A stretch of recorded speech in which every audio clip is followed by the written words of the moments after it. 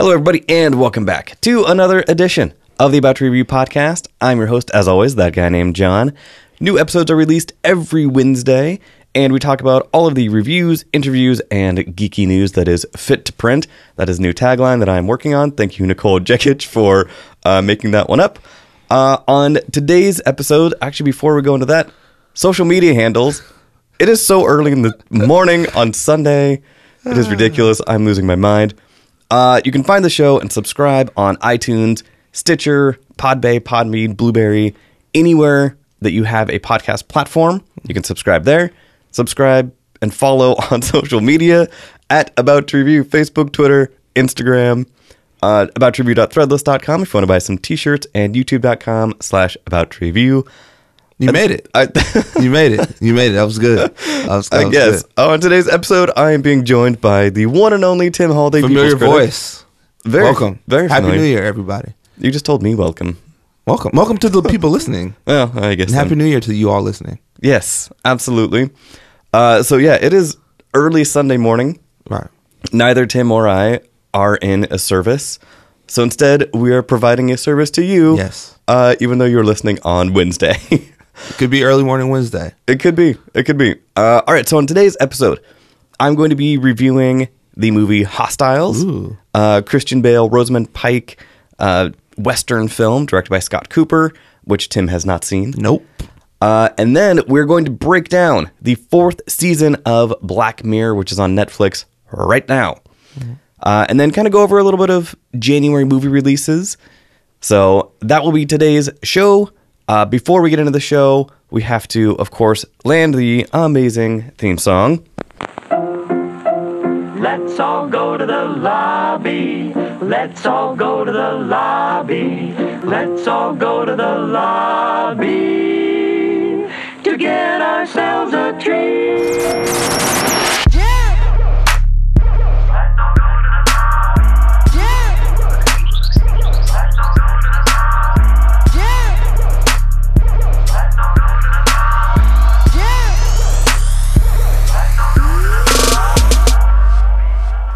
Okay, so after the theme song, which we just came back from. Are you saying this after the theme song? Yes. Are you drunk? What's going on? Drunk off of... See, tea. What is funny is normally tequila is my podcast juice. This morning it is tea. You don't need podcast juice. Well, it is tea because it is Sunday morning and ridiculous. You're welcome for that, too. Sunday morning. Well, I was like, Sunday morning, am I going to start drinking tequila at 9 a.m.? No. I mean, people do. People do. The people usually at the end on the street. At the end of this episode, there will be a number to call if that is you. Some people do. So cool. So in the new year so far, 2018, how are things going with Tim Hall, the People's Critic?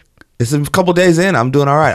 I've been dodging Matrix style, this bug going around at work. I kind of caught some of it. My throat got tight, and I was like, nope. I just pounded a bunch of tea and like vitamin C. I'm just trying to avoid because people have been. It took me out one day. I was like, my body was like, you need to just rest. Before we started, I want to say, speaking of health, rest in peace, Combat Jack, who passed away from colon cancer. Man, absolutely. One of my favorite podcasters. Loved his show. Loved his interviews. He's got some iconic ones. One with Dame Dash was great. He's got a few out there. Little Brother, yeah, that was a really good one. If you've got, he had a couple really good ones with ESPN's Bomani Jones. But if you have a chance, go back, listen to his archive. But also a reminder to go get checked. Like he found out through a check that he had colon cancer. So and then it was like 4 months, 6 months later. Yeah, like it was quick. And they had given him like maybe 5 years if he got good treatment. Like that's how rough it was. But listen, as someone who recently went through my own sort of like I didn't know your kidneys were failing incident last year, right. It saved my life, like literally, like just not feeling right and going into the hospital. And Jessica as well, our friend Jessica helped save my life as well. So thank you, Jessica. I appreciate you. Love you. Marshmallow tea. She helped a ton. I no joke. I almost cursed on your podcast. No joke. Legitimately, she did, and so I'll always love and appreciate her for that. But yeah, but just I didn't feel right, so I went. Right. Like something was like, you just gotta go. Don't be like, oh, I'm gonna tough it out, and I don't. I was like, nah, just go. And I went, and I had no idea what was happening. And had I not went, I don't know if I'm on this podcast right now. So, and that was something. I mean, it was super scary that Tim went through that. And it was also one of the things where, as I've mentioned multiple times before, Jess, Damien, Tim, and I have a group text that we talk every day, pretty much all day. Yeah. And it was like we had not heard from Tim in a couple days. And we were like, has anybody heard from him? And like we started getting worried. And then Tim pops up like, hey, y'all, I've been in the hospital for 3 days. And we were like, what? And like we go into panic mode. Because what happened was when I went to the emergency, I didn't know what they were going to say. Like it was the flu or whatever. So they're like, yeah, you got some problem with your kidneys. I was like, okay. And they're like, well, you're not going home. I was like, okay. But they had all my stuff. Right. So they sort of rushed me upstairs, put me in the bed, gave me some medicine. Like, so all this was happening very quickly. So there really wasn't really time to contact too many people. Right. It was sort of like real quick. And then it was like, this is what we're going to do. They had me in like, I wasn't in like a serious ward, but like, they were checking on me. Yeah. But if I'm honest, I probably should have been way more scared than I was. I wasn't even really that, because they check for everything. They check for HIV. They check for cancer. They're doing like, I had a whole CAT scan. They did like an ultrasound. I was like, what are you going to find? Like, you know, at this point, you don't know what they're going to find. So I'm sitting there like, what are you going to find? Like, do I have like an alien in my stomach? Do I have a chest burster? Yeah, it's going to pop out of my chest at some point. So when they realized it was just, they don't know, I was like, I don't even care if you find out. Just how do I get better? And they really just didn't help with that at all. But fast forward to a couple months ago, I've been meeting. It started off every week. I had to go to the doctor, then every other week, then every month, then every few months. So my next appointment's in April. But the last time I was there a couple months ago, he was laughing. He was like, yo, I thought you were going to be dead when I saw you in the hospital. Because it was bad. And you're like, thanks, doc. Yeah, Like, but what? I mean, me and my Dr. Amro, shout out to Dr. Amro, we've had that kind of rapport all the time. So we sort of laughed about it. And he said, man, your markers have really gone down. I don't know what's going on. I've never seen anything like it. But, whatever you're doing, I don't know what you're doing, but keep doing it. So it's been a blessing, but I didn't realize it was that bad. Like to hear him be like, bruh, it was bad. Like, I don't know if you knew. It was touch and go for a second. But so I'm thankful, it's going to be a long health journey, but just as a reminder, man, if you've got an ache in your side or you're feeling off or that little nagging thing in your knee, just go get it checked. Go figure out what's going on. If they say, man, health is wealth, and we all have plans and ideas of what we want to do and things we want to see and places we want to go. And none of that's possible if you're not healthy. So just go get checked, be healthy, make it a point to go once a year. I'm going way more a year than I've ever wanted to. Right. I'm giving blood. I feel like I'm donating to some vampire campaign. But Well, I mean, they do own the blood banks. Clearly they do, because they keep taking my blood. Blade My veins are terrible. So I don't know if anyone's listening has bad veins. It's the worst, because they're just poking like, oh, we couldn't find it. Let's try your other arm. So they had to get one through my hand. Have you ever had that? No. Bruh, it hurts. You know, And I'm not someone who's like, I can handle some pain. Man, it just go. I was like, man, just do it. Like, she was trying to watch it, man, just put the needle in my hand and let's just go. Like, I got places to be. Let's wrap this up. I'm giving urine all the time. Like, I've never had to give a urine sample. Now I'm like, here you go, pee in a cup and this and that. Like, you see these people all the time. So you just end up, hey, how have you been the last couple of months? Like the one lady who takes my blood all the time loves action movies. She's got all these tattoos. She's a badass. But so we just talk like action movies while she's like sucking the blood out of my arm. So with the needle. Yeah, you end up having these weird relationships with people in these places where you usually like, I should want to get in and get out. At a certain times, like, look, this is gonna be my life for a minute. I might as well come in, have a real relationship with these people, crack some jokes, have some fun, and enjoy it, since I'm gonna be doing this. But yeah, get checked. Say all that to say, not to hijack your podcast. No, not at all. No, those are good messages. So definitely, get checked up. If you're feeling weird. To this day, so ever since that incident that happened with Tim last year, if the three of us, Jess, Damien, and I, are going back and forth in the group text, if it goes a matter of hours, like if it goes 6 hours and none of us have heard from Tim, one of us is usually like, has anybody heard from Tim? What is going on with Tim? Because like we just, we worry about I'm you. good. So, I appreciate it. But I'm good. Sometimes I got stuff to do, you guys. Come on. Well, Sometimes what is more important than us? Tim? This is true. Rude. This is true. So cool. So yeah, just rest in peace, Combat Jack. Yes, go check out his podcast. I know episodes are still up. Yeah, the Combat Jack show. Oh, that will be up. Go check it out. Whoever is running that domain will have it forever. God, it's like I forgot who does it, but yeah, check it out. And he was on an episode of another podcast that was really good recently called The Turnaround with Jesse Thorne. Yeah. So Jesse Thorne runs Maximum Fun, Yeah. the podcast network. He did a podcast that was interviewing interviewers about interviewing. Fascinating. Yeah. He had Larry King on there, Jerry Springer, Audie I heard about Cornish, that, yeah. Combat Jack, of just people who interview people all the time. I listened to the whole thing because I want to get better at interviewing and talking to people. You know who I learned a lot from about interviewing, and don't laugh. Snoop. Snoop is a great Snoop's- interviewer. Have you watched the GGN Yes. stuff on podcast? Like- It's brilliant. Well, I think It's really well he done. disarms people in a Yes. very unique way. But there's something about him always being Snoop Yes. that makes the interviews like you know what you're gonna get. It's Snoop. Yeah. He's gonna call you nephew. He's gonna ask you about some chicks. He's gonna ask you about weed. Like he's you know, and even like he asked those same questions at the end, like what kind of sneakers you prefer, Right. like, what do you think about first thing in the morning? Like it's a very Snoop-ish thing, but he's brilliant. He does a. I know people think I'm being funny, but if you go watch his No, he is GGN good. News Network show, it's really well done and like fascinating. And when I watched it, reminded me, man, if you're yourself in these interviews, you're fine. Just be you. If you don't care about blocking and lighting and how this movie connected to some old French film from 1932, don't ask it. If you care about, man, what scared the hell out of you when you were 11 years old because you made this scary movie, ask that question. If you want to know if this character in there is supposed to be your mom, ask them that question. Like, don't. If that's you, if it's you, if it's not you, don't ask it. Because sometimes you get in these interviews and you want to sound profound or ask some deep question. You'd be surprised. I've gotten some interesting answers from people. I remember I was telling someone this the other day, I did this interview with this lady who did this documentary about ballet. And she gave me this long answer about racism in ballet. And then was like, can you take this out? And it was so good, bro. It was so good. I was like, I got to take this out, don't I?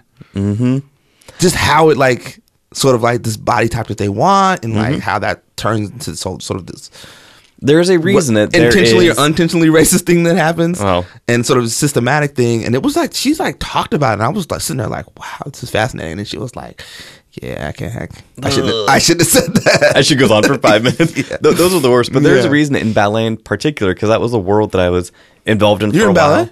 I was a photographer for a ballet company. You weren't actually a ballet dancer. I was actually in ballet as well. That's When fine. I was younger.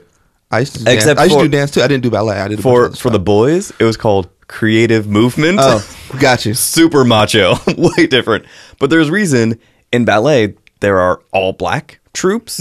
There is an all men's troupe. Yeah. The Trocadores. There was a documentary about them recently.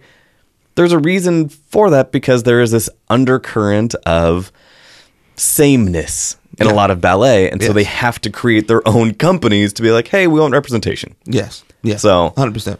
Yeah. She sort of expounded on that exact thing.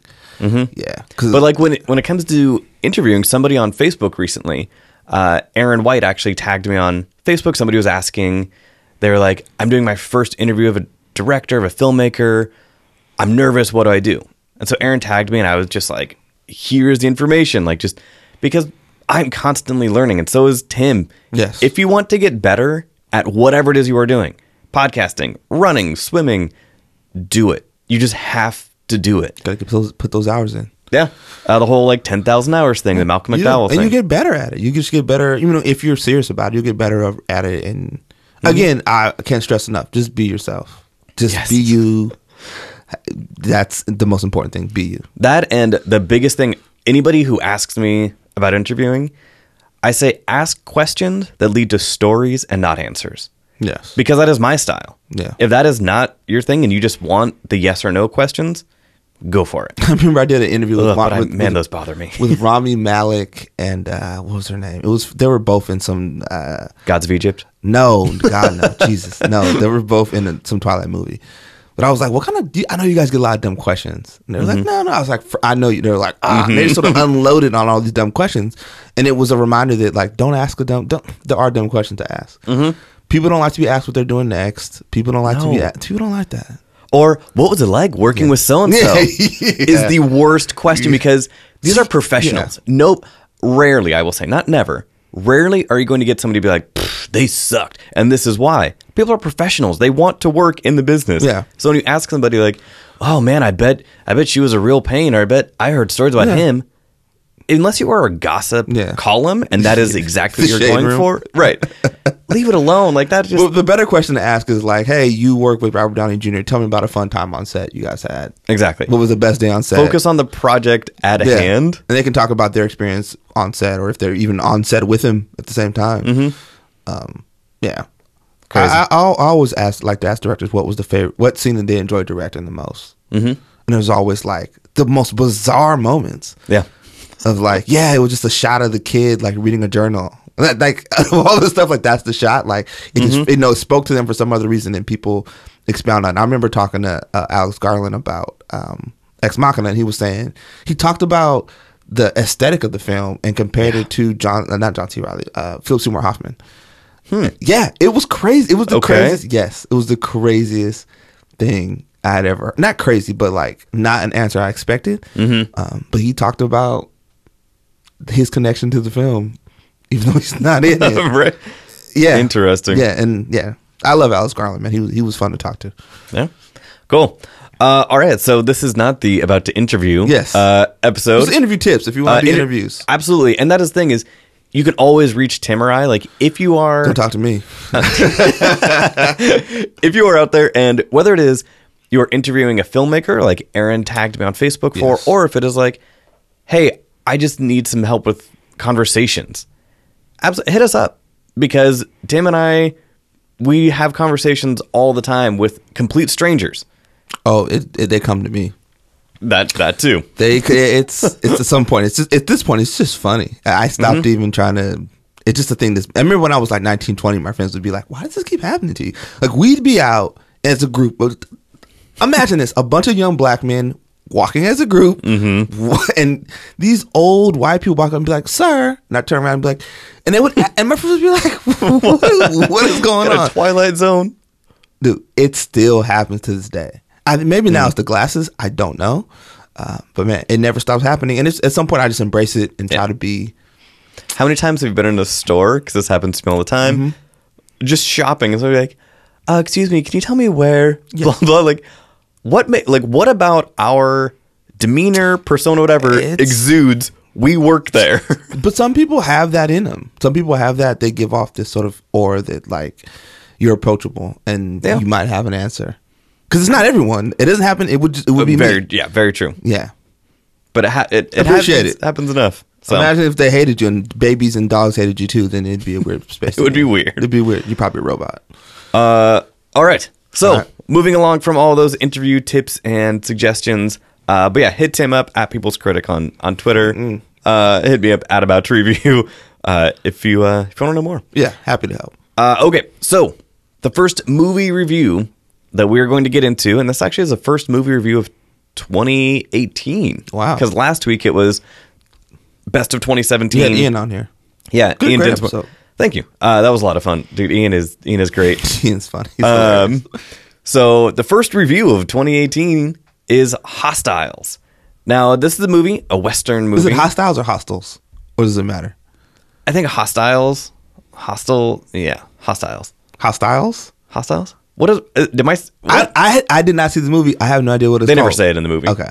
So, There's yeah. no like line like, where are the hostels? There's not that. No. No.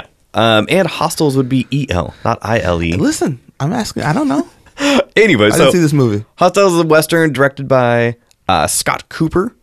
What else did he do? So Scott Cooper, and I actually looked that up, and I had his tab open, but Crazy Heart.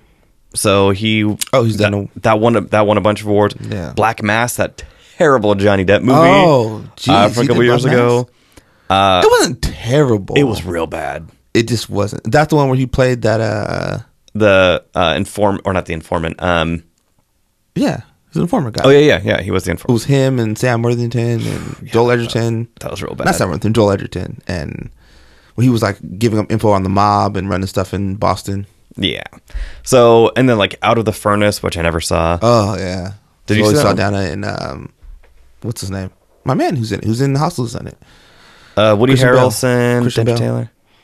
Oh yeah. Yeah, it's about like they're like in Casey Virginia. Affleck, Zoe Casey- Saldana. Yep. All right. Yep. Well, I might be watching that. Forrest Whitaker. No, it's all right. Interesting. Okay. So It sounds way more interesting than it is. That happens frequently. Okay, so this Western, directed by Scott Cooper, this is the synopsis. And again, I like the one-line synopsis from IMDb. In 1892, a legendary army captain reluctantly agrees to escort a Cheyenne chief and his family through dangerous territory. Okay. What would you say the movie's about? White guilt, and how somehow it equates to Native American suffering. Really? It is bonkers. So first, before I go into that, some of the good things about this. Okay. The cinematography, and I wrote this down because I had to find out. Masanobu Takayanagi did the cinematography. He did Warrior, which I know you saw. Warrior's good. Spotlight. Spotlight's great. The Gray. Wow. That's good work. So his cinematography in Hostiles, which is just huge open landscapes in the Old West. Right. Not even technically the Old West. So they shot in like Virginia, New Mexico. Something like gorgeous. Like, I mean, absolutely superb cinematography. The scenes that were done at night reminded me of The Revenant, where he specifically, the director, Inarritu, the director of The Revenant, did not use any artificial light. So whatever they were doing, like especially night shoots, shooting around a campfire is tough. So I don't think they went that far with Hostiles, but it looked incredible. So huge props to the cinematography of this. The costume design easily is going to be nominated for an Academy Award. Because not only was it, old army uniforms, but it was like tattered. Like they spent a lot of time on that. So those two things were great. Rosamund Pike was great also. So the movie itself, the synopsis is true in that Christian Bale. So Wes Studi and Adam Beach, a.k.a. Dial a Native. Any Hollywood movie, they're like, we need Native American actors. Slipknot. Right. They're like, we need Native American actors. These two guys. And I was like, come on. Like, there are more, and it is tough because as a person of color, it is like, cool, Wes Studi and Adam Beach, stay working. At the same time, there are other Native actors who I am sure are talented. Give them a shot. Yeah. So Wes Studi and his family are imprisoned in this army base. So Wes Studi is dying, and they make this deal with his tribe that he should be transported back to his family in Montana and be buried with his people. Okay. So then, of course, Christian Bale, who despises Native Americans because he has fought them forever, those brutal savages, he gets tasked with taking him from, I forget where they're going to Montana, so somewhere in like Texas, like, ways away. Yeah. So they go on this journey, and what bothered me the most about this is the whole time, so Christian Bale hates Native Americans because he's a soldier, blah, blah. And yet towards the second act, he starts feeling guilty about it. And he was like, but it was my job and blah, blah. Why is it in these Westerns, it is up to the native to forgive and forget? It's real life. And that is what bothers me. It is like... That's what happens in real life. And so to have that perpetuated in a film, it just gets offensive at a certain point. But that's all jokes aside. I think that's some people's reality, right? I remember watching Dylan Roof shoot up that church, and they immediately asked the family members and church members to forgive this dude. Immediately. It was like, do you forgive him? It's like, bruh, like we haven't buried anybody yet, literally, and you're asking me have I forgiven him? Yeah. Versus, no one's asking, do we forgive Bin Laden for what happened? That sounds absurd. Yeah. So to have that narrative perpetuated in this film, I was just like, it was just weird. So what this felt like are the Westerns that I grew up watching with my dad, which are the Westerns from like the 50s and 60s, where it was just, the army are the good guys. And even if they are helping out the natives, they don't really want to, but they come to common ground and they fight an enemy together. Why? Like, it was just, as I'm watching this, and what was difficult is the hard part about this film is this should be seen on the biggest screen you have because it is gorgeous. I have a hard time telling people they should spend money on it, though, because the storyline, nothing is original. This is a Western that brings nothing new to the table. It's the same old story. Same old story. Transport, criminal, Cowboys and Indians. There's a bad tribe that they have to go up against. Yeah. And there's some learning there. There's a bad white officer who, of course, is the goes too far. Moral compass. Of, then the white people are like, oh, what? But this guy did something wrong. And it was like, yeah, he did the same thing you guys have been doing. Yeah. So that was just kind of tough. Wes Studi is great. Yeah. Like, of course he is great in this. Yeah. Adam Beach barely says anything. And part of that is like, okay, go watch Smoke Signals if you want an Adam Beach performance. Right. He is a great actor. I just do not know why studios keep kind of giving him these roles as a representation and then not doing anything with him. They're not real roles. It reminded me of Daniel Kaluuya was saying in this interview he did. He called them lamp roles, where you're not really playing a person, you're just playing like a thing. It was like, you're just a black guy. Well, okay, is he from New York? Does he does not matter. LA? Like, who is he? No, you're the black guy, right? Like, there's no real depth to it. Like, you're playing a woman scientist. Okay. Is she where's she go to school at? Like, give me some depth. No, she's just on a laptop. Like, right? It's the casting notes. Right. Black female scientist. Yes, exactly. Right. Or, you're this guy, or you're that guy. You're an angry Mexican guy at the store. Okay. Well, is he from Mexico? Is he like Mexican American? Like, they don't give any depth. And so it looks like he's getting those roles where you're like, you're just going to be the native guy who's silent but clearly deadly and can kill people, but doesn't say much. Yeah. And that stoic, silent, deadly native portrayal is something we have seen a million times. But every race, I remember they used to do it with these old sort of action films with Chinese characters, just quiet assassins, really asexual, didn't really have desires for women. These Chinese men would come in and just like kick people in the face and go home. It was just like, that's not real life. Like, people have a bit more depth. Yeah, people have a little more depth. Like, these people have lives and families and ideas. But if you're not interested in actually telling their story, you put these people as lampposts in your films. Yeah.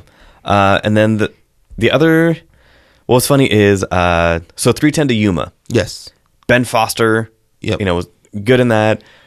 As we were watching this one, and I think I was sitting here, it's like Matt Oakes, and he was like, I'm kind of waiting for Ben Foster to show up. Oh, and then Ben Foster shows up. Yeah. As, of course, the aforementioned kind of crazy white soldier who went too far. Of course. Oh, he plays unhinged like nobody's business. And that is the problem. It's like, we need an unhinged white guy. Right. Who crosses the line and doesn't seem to care. Ben Foster.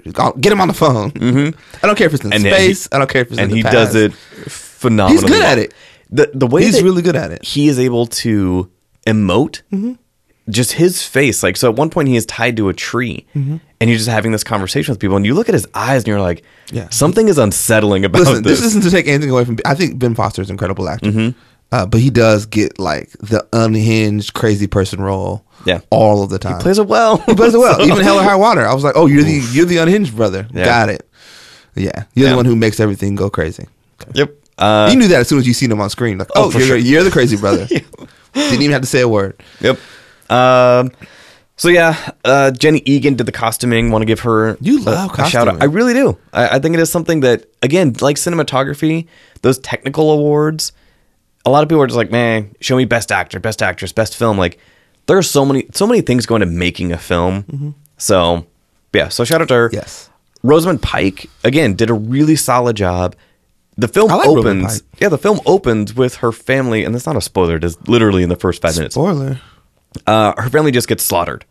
By of course savage natives. Oh, still savage natives. And so when they find when she runs into them on the transport and she's around natives and she gets all nervous, but then the natives give her a gift and then she starts to like them, and I'm just like, this is disgusting. It just it's a way. It sounds very meh.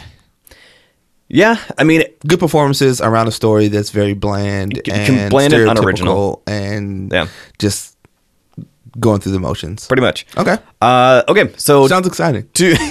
I really sold it. was funny is like, we got a screener for this. They sent it to us. And I had it, and I was like, part of me wanted to watch it again because visually it was stunning. But I could not do it. So Not gonna be able to do it. okay. So on the rating system for this podcast, there are 3 choices: good, bad, or ugly. If this is your first time listening, welcome to the rating system. A good film was something that you would recommend, something that you really enjoyed. You came out of the theater happy. A bad film, you still kind of enjoyed it. Excuse me. But not something that you would immediately recommend. Ugly, avoid at all costs. So for Hostiles, the first review of 2018 as far as a new release film, it gets a bad, not an ugly, because I cannot take away from the cinematography, the costuming, and the performances. The film was just kind of a mess. This should be a hashtag, except it is really long. White guilt does not equal native suffering. It is not the same. So when you have Christian Bale giving a hell of a performance, and at one point he is at night screaming and it is silent and you see that pain, you're like, yeah, it sucks. But guess what? You guys slaughtered thousands of Native Americans. Like that war that you guys were fighting against them was a war you started. Like it does not equal. Those are not the same. Does not equate. So yes, my rating is bad. If it is on TV in a few months and you have a nice big screen TV, check it out. I cannot tell somebody to go spend $15 to go see it on a big screen somewhere. If you have a matinee, I know that Damien loves matinees. What if you love Westerns? If you love old school Westerns, you will love this film. Okay.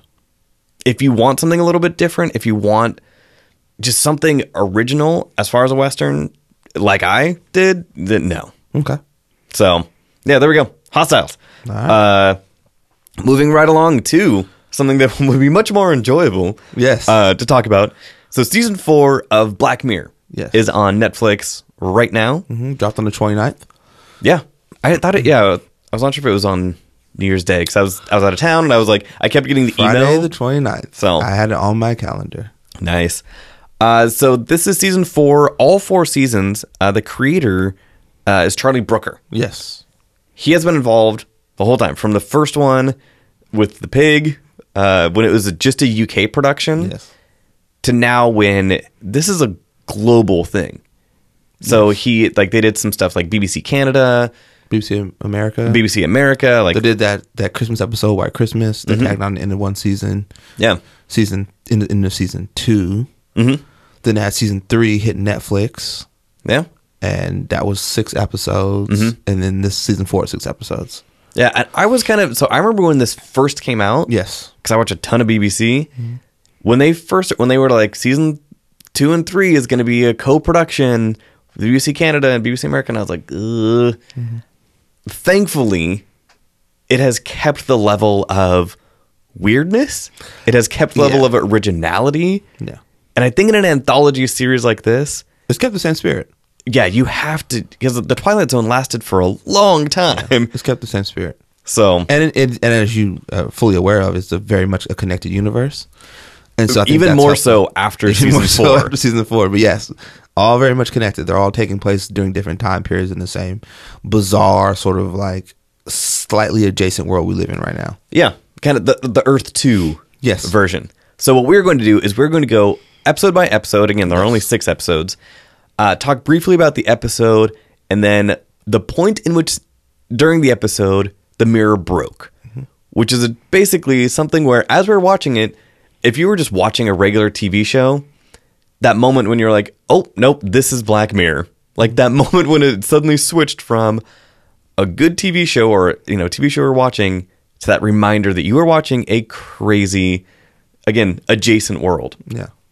So, how about you start us off with the first episode, USS Callister stars Jesse Plemons, some other people who I'm clearly Jesse Plemons, who was also in Hostiles. He was Hostiles too?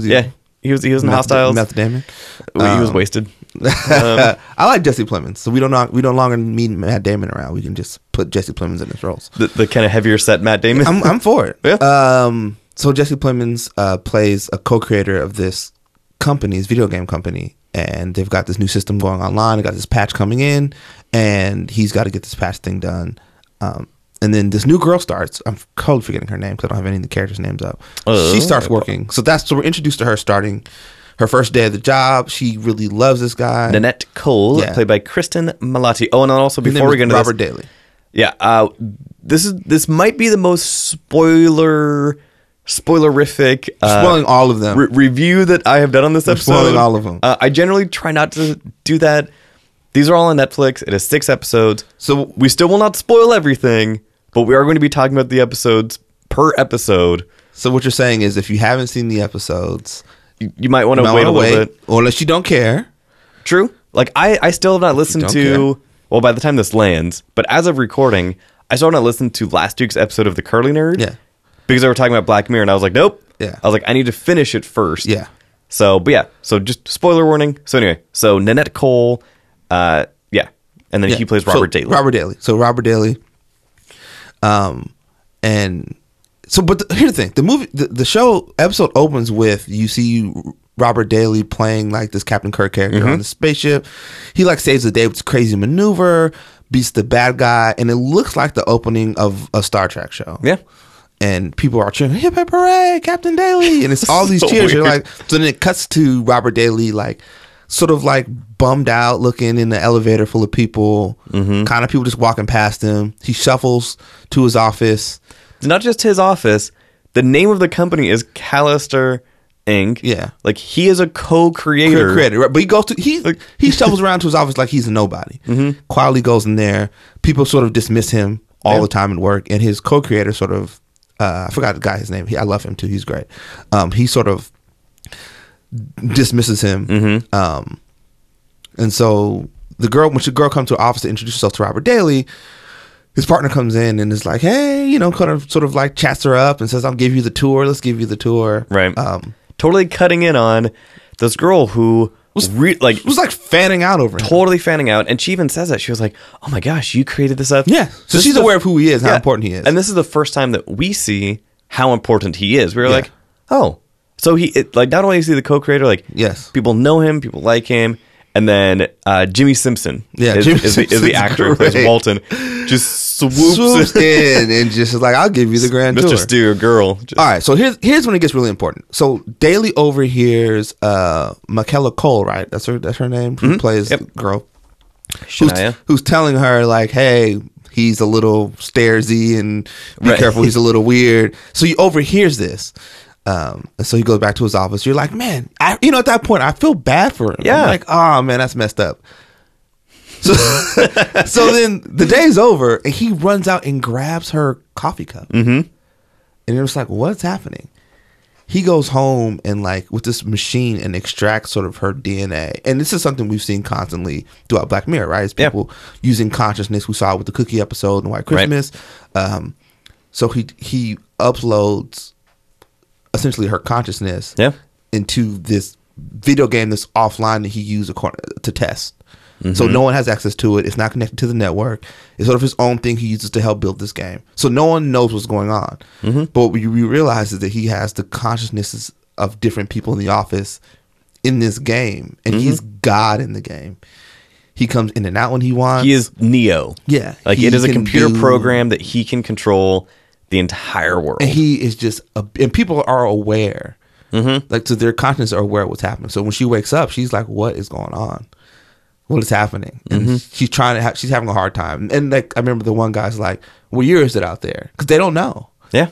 They have no idea what's happening.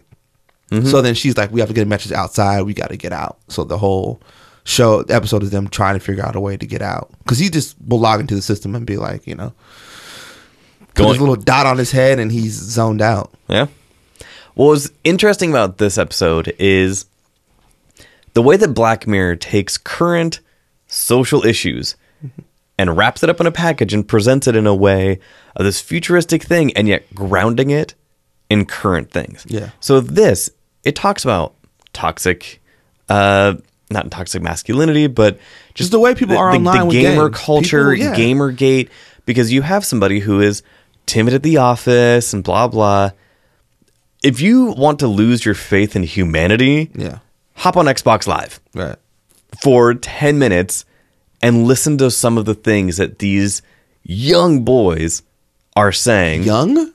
Some of these people are grown. Well, yes, but like when you hear 10 and 12-year-olds and, of course, 30 and 40-year-olds, the vitriol that comes out because it is a make-believe world. They can say whatever they want. Exactly. They're protected by this anonymity.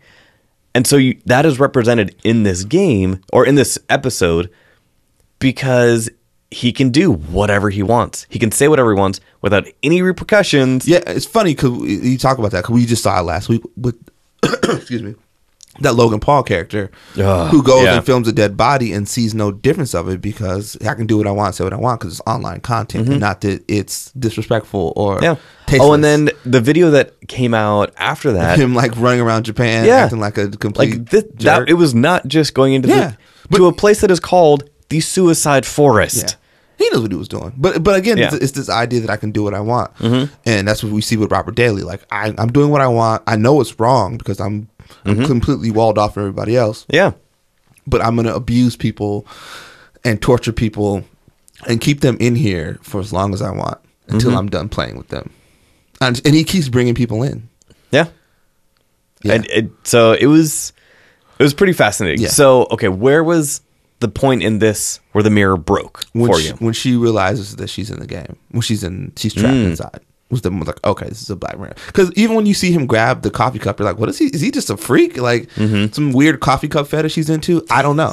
Right. But then you realize, oh, he's. And the crazy part was the stuff with Tommy, the son. I was like, he's an evil SOB. Oof. Yeah. You evil. Yeah. Because it reminds me of the White Bear episode in a way where you feel all this compassion for this person because you're watching them, and then you realize what's happening. Like, oh, you're not a good person. Yeah. Should I feel bad that you go through this rough day to day because you get online and you're a maniac? Yeah. For me, the mirror shattered with the coffee cup mainly because previous to that, when he had opened his fridge to get his milk, there was a plastic bag, and it said somebody's name. And it said Tommy on the plastic bag in his fridge. And so, like, immediately I was like, huh, why does he have somebody's name on something in his fridge at home? This is not the office fridge. Yeah. This is his personal fridge. So when he waits for everybody to leave the office and the music ramps up and he secret squirrels his way over to, her trash can and gets the coffee cup, to me, I was like, okay, this is about to get real weird. Yeah, he had like gloves and he put it in like a plastic bag. It was like really office creep stuff. Yeah. Yeah. So, good episode though. One of my favorite episodes. Just really fun, light. Wasn't too fun and light is a word. I think it was fun because you're watching these people. Well, okay, what do you think happens to Daly at the end? So Daly is stuck. So, but there was that rub that like the office is closed for 10 days. So no one's coming to look for him. Nope. So no, he is stuck in the digital world. He's dead. And dead. He's dead. He dies. Then it becomes like he dies. Then it becomes okay. Well, if you die in the digital world, blah blah. So yeah, it was a fascinating episode. Yeah, but even how smart they were, because they kept calling him a god, and she was like, "No, he's just a coder. Like we can figure out a way out. Like let's try to outsmart him." The villain that he fights in that this one was it's comical, legitimately funny. Which again, with Black Mirror, whenever you're laughing, haha, and you're just waiting for the other shoe to drop, you're just like, something bad is going to happen. So the alien that they fight, and they're like, "Oh, how you doing, Kim?" Or whatever her name was, the girl from marketing, right? But all this stuff, like they're clearly all playing along when they go down to the planet. Because they have to. Everyone has to, so they're all into it. They're all playing, and then they just sit around and wait all day. Yeah, no genitals, no nothing. They're just sitting around waiting. So I mean, I really enjoyed that episode. The twists were plentiful. Yes. So cool. All right, episode 2 was Archangel. Yes. So this one, it is about a mother, directed by Jodie Foster. Is that? Oh yeah. I remember seeing that. But a mother who loses her daughter at the playground for maybe 20 minutes, 30 minutes. That panic was palpable. Anytime, it's like, I'm not sure if you ever got lost in the grocery store when you were a kid, but I definitely did. My mom would have killed me. Killed me for getting lost. Boy, what'd you get lost for? Like, it was my Didn't fault. you see me walk down that aisle? What? Like, I told you to stay right here. To this day, if I'm walking with somebody in the grocery store and like we split up, I get panicked. Even though normally I'm like, all right, I'm going to go grab this and this and this, meet you back here. If I start walking away down the aisles and I'm looking, I get panicked because I remember getting lost in the store. I remember we lost a student. Lost is a strong word. Misplaced. we were in Ghana, right? It's like I was waiting for that. It was like 20 of us, but we went to this market. So we get to this market. It's the way it's set up is crazy. Like it goes down. There's all these tents. There's a ton of people, and it's just like a madhouse. And people are rushing to sell you stuff. Of course. Sir, you want to buy? So we told all the students, hey man, when we get out this bus, like everybody stick together, and we'll figure out where we want to go. We'll team up and we'll have a meeting point. Let's get all logistics down. This one doofus kid just goes walking off. Oh, okay. And we couldn't find him in a foreign for African country. An hour. Oh, we weren't concerned about him getting kidnapped or anything. We just couldn't find him. Wow. And I was just like, but once you turn it, and so it was like, at a certain point, you hit this panic of like, we gotta find this. Like, this isn't fun anymore. Like, we need to find this kid. It was easy. Thanks God, he was like this tall blonde kid. But like, well, bruh, like trying to find him was like, because it's literally like finding a needle in a haystack. There's so many booths, so many people. It was just difficult. But yeah, I've had that panic. So in the beginning of this episode, you see that panic on the mother's face that she lost her child at the playground. That leads her to go to this research group, and they have this new program called Archangel, which they implant a chip into their temple. And that is something that happens pretty much in every episode this season. Charlie Brooker really wanted to use that type of technology or show it. Every episode has somebody attaching something to their temple. Yes. Or injecting something into their temple. Almost every episode. Metalhead doesn't. Okay, yeah, fair enough. So the mother, being protective, wanting to take care of her child, gets something implanted in her daughter's brain, in her head, where the mom can now see everything she sees. She can censor what she sees. She has a GPS tracker. All of these things, and it was really uncomfortable within that first few minutes. Right. You see the daughter with an iPad in front of her, and the woman selling the product was like, if you go for the upgrade, you can censor based on cortisol levels. Yeah. And they start showing a woman, firing a rifle, which is a throwback to an episode from last season, the Roach episode. Yeah. And so at the push of a button, not only does the sound get muted, but through the daughter's eyes, those visuals get blurry. Which is also a throwback to White Christmas. Where you just delete somebody. You don't even delete them. They're just on whatever they called it. Not punishment. Yeah. But yeah, you just see the outline. That, yeah. So, and the mom was like, oh, I don't know about that. I'm not sure if I would ever use that. Of course you do. Of course it goes downhill.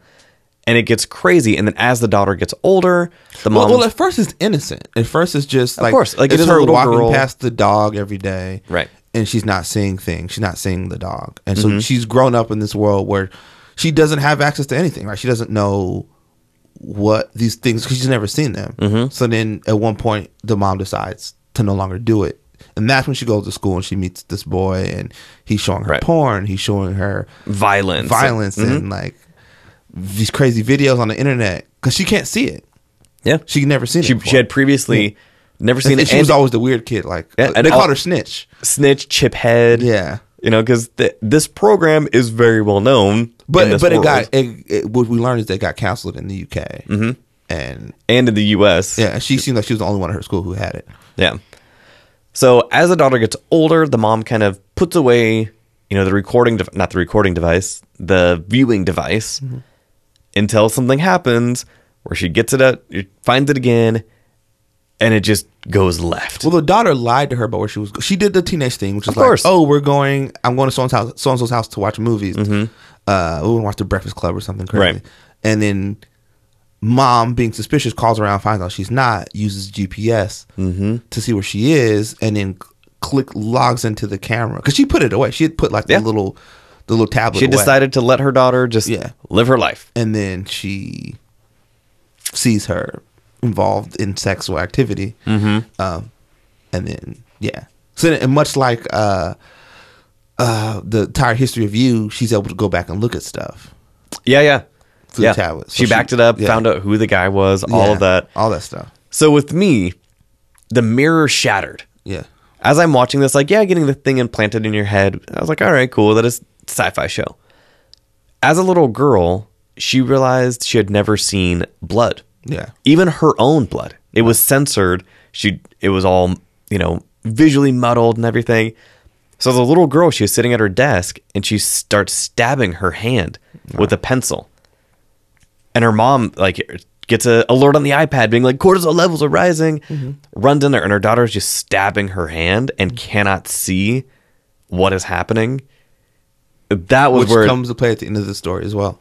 Absolutely. So that was where I was like, this is brutal. Yeah. So what about you? Where was the mirror shattering? Probably that moment in school when she can't see what's happening. They're all looking at some YouTube clip, and she's like, "What is that?" She just has no context for it. Yeah. But it was a reminder of because even when she sees the drug use, it's all out of context. Yeah. 'Cause when we see it, we realize it's her who's like, "I want to try this," and he's like, "Nah." She's like, "No."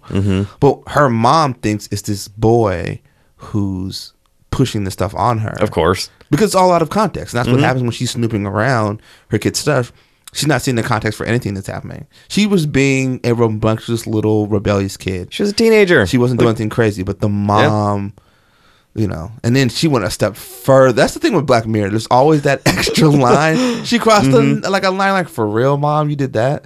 That's like, I get why the daughter reacted the way she did. Oof. Yeah. And yeah. This one, She crossed the line. at the end of the episode, though, were you satisfied? Yes. Okay. This one, it left me just wanting more, but at the same time, a lot of Black Mirror episodes do that. So, Yeah. yeah. Okay, cool. So that was Archangel. Next one, Crocodile. Oh, jeez. Crocodile is, we're watching 2 stories at once. The first story opens with this guy and this girl driving. They hit a biker. They decide to cover it up. Fast forward 15 years later. Something like that, yeah. She's like a successful real estate developer, Architect and everything. whatever. And she's speaking at this conference, and her old buddy from the accident shows up and has all this guilt. He was an alcoholic. He's like part of his sort of like coming clean is like owning up to what he's done. And he saw this newspaper article, and that's the guy. His family needs closure, and I'm going to say what happened. And she's like, we can't do that. And so she kills him. But she looks out the window and witnesses a pizza delivery. Another crime. Another Totally crime. unrelated. It's a total, hits a guy. This seems unimportant at the time. Also, the same pizza place that delivered pizza in USS Callister. but now it's robotic. Fences Pizza, Yeah. I think. So, so then the other story we're watching is this woman who doing insurance claims, who's talks to the guy and like, we're gonna play this song. The song they play in Black Mirror all the time. The streets smell like hops because there's like a brewery around, so you smell the beer. And this device they have that they put. It looks like an older version of what we saw in USS Callister. Yeah. It's just like a square dot. It looks more like a chip. Puts it on his temple and like can see. And is able to access his memories. Can kind of see his memories. And so then that leads her to another girl that was on the street. Then what does she see? And so she's following these breadcrumbs that eventually lead to the woman who murdered the guy looking out the window because she's a person looked up and saw her. So then she tracks her down and it's like, look, this is just legally you have to do it, but I don't need anything else. So her concern is like, because the guy at the hotel says, she was looking at some porn. Yeah. So she thinks she doesn't want to talk because she doesn't want to be embarrassed about the porn. Not that it's a murder. Yeah, not that she murdered somebody. And so sure enough, as she's going through what happened, she sees not one but 2 murders. And it's like, well, I gotta go. Thanks. It's been real. And the lady, kills her, and it leads to other terrible things happening. She's trying to lie, just fall on that same lie, and just has to keep murdering people to keep her life straight. And it ends in a bizarre way. That was the other thing, is with some of these, the endings, again, leaving you wanting more is fine. But some of them you're just like... I like the ending. I just thought it was just like, of course. Because that scene where you're like, they're not going to do that. It's just like, they did. They did that. Yeah. But even the main character, she seems resigned to the fact that she has to do this. Yeah. At this point, it's too far. Like, she's like, I've gone far. I'm all the way down this rabbit hole. I guess clicking another video about people falling out of windows is okay. So she hits this moment of like, I guess I've got to do this too. Mm-hmm. And then shows up at like her kid's performance like nothing. Totally fine. Like just like wiping a couple of tears away from her face, which the name of the episode, Crocodile. Yeah. I think it's reference to I think it is reference. Yeah, just this is a murderer. And just shows up and just kind of wipes some tears away, and that was it. Where did the mirror break for you? The first time they used the device to see people's memories. Okay. When she interviews the first guy and talks about like how it works and like what kind of money he could get and like how these claims work. That was it for me. She plugs it in, has him plays the song because the song is it's all through Black Mirror. Yeah.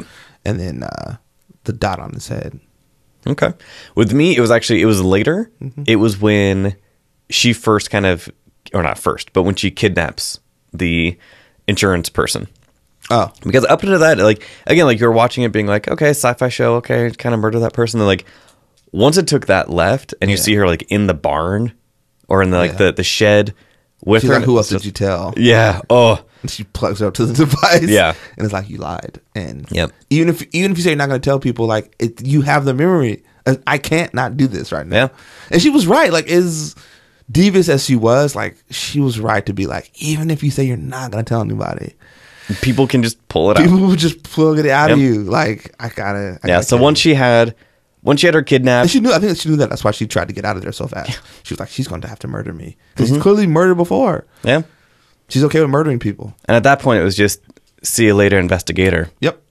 That you would do that. You would do another good job. I've been waiting to do that this whole time. The whole time.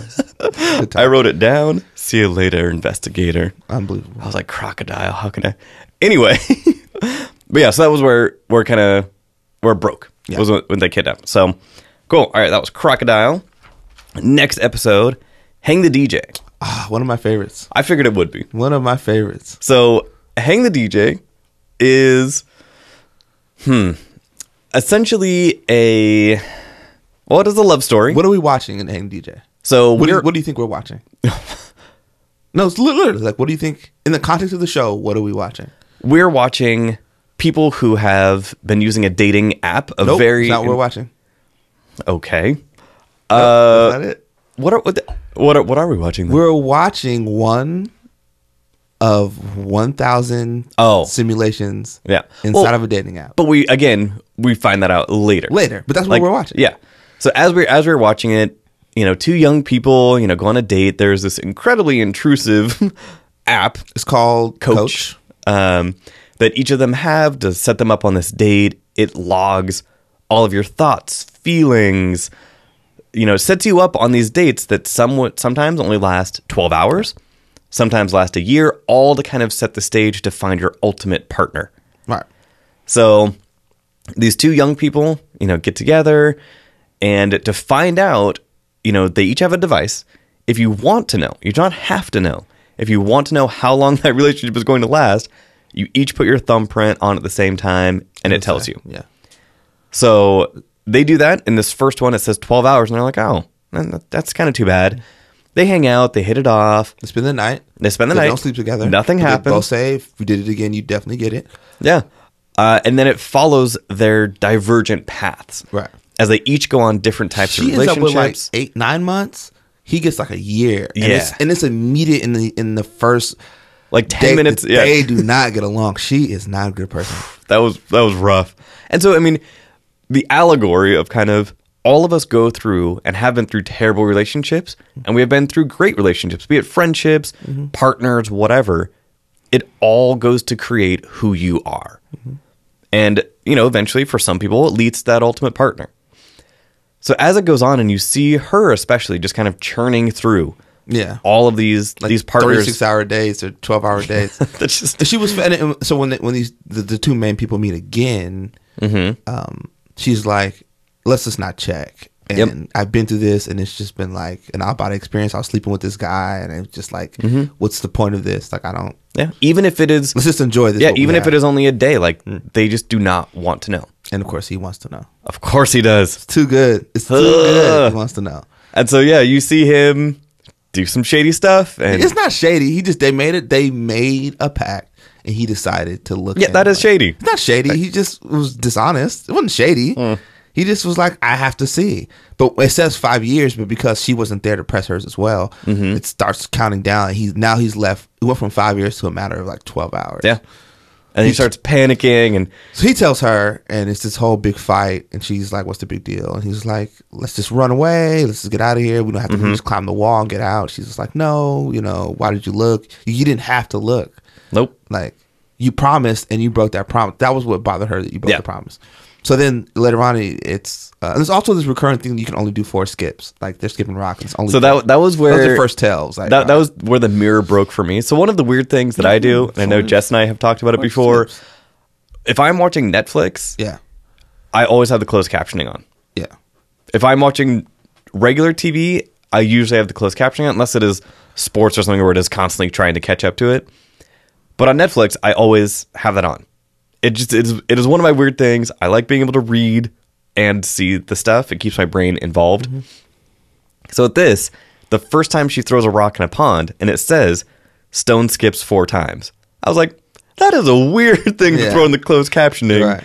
So that was where the mirror kind of broke for me, because I was like, that definitely is going to come up. yeah.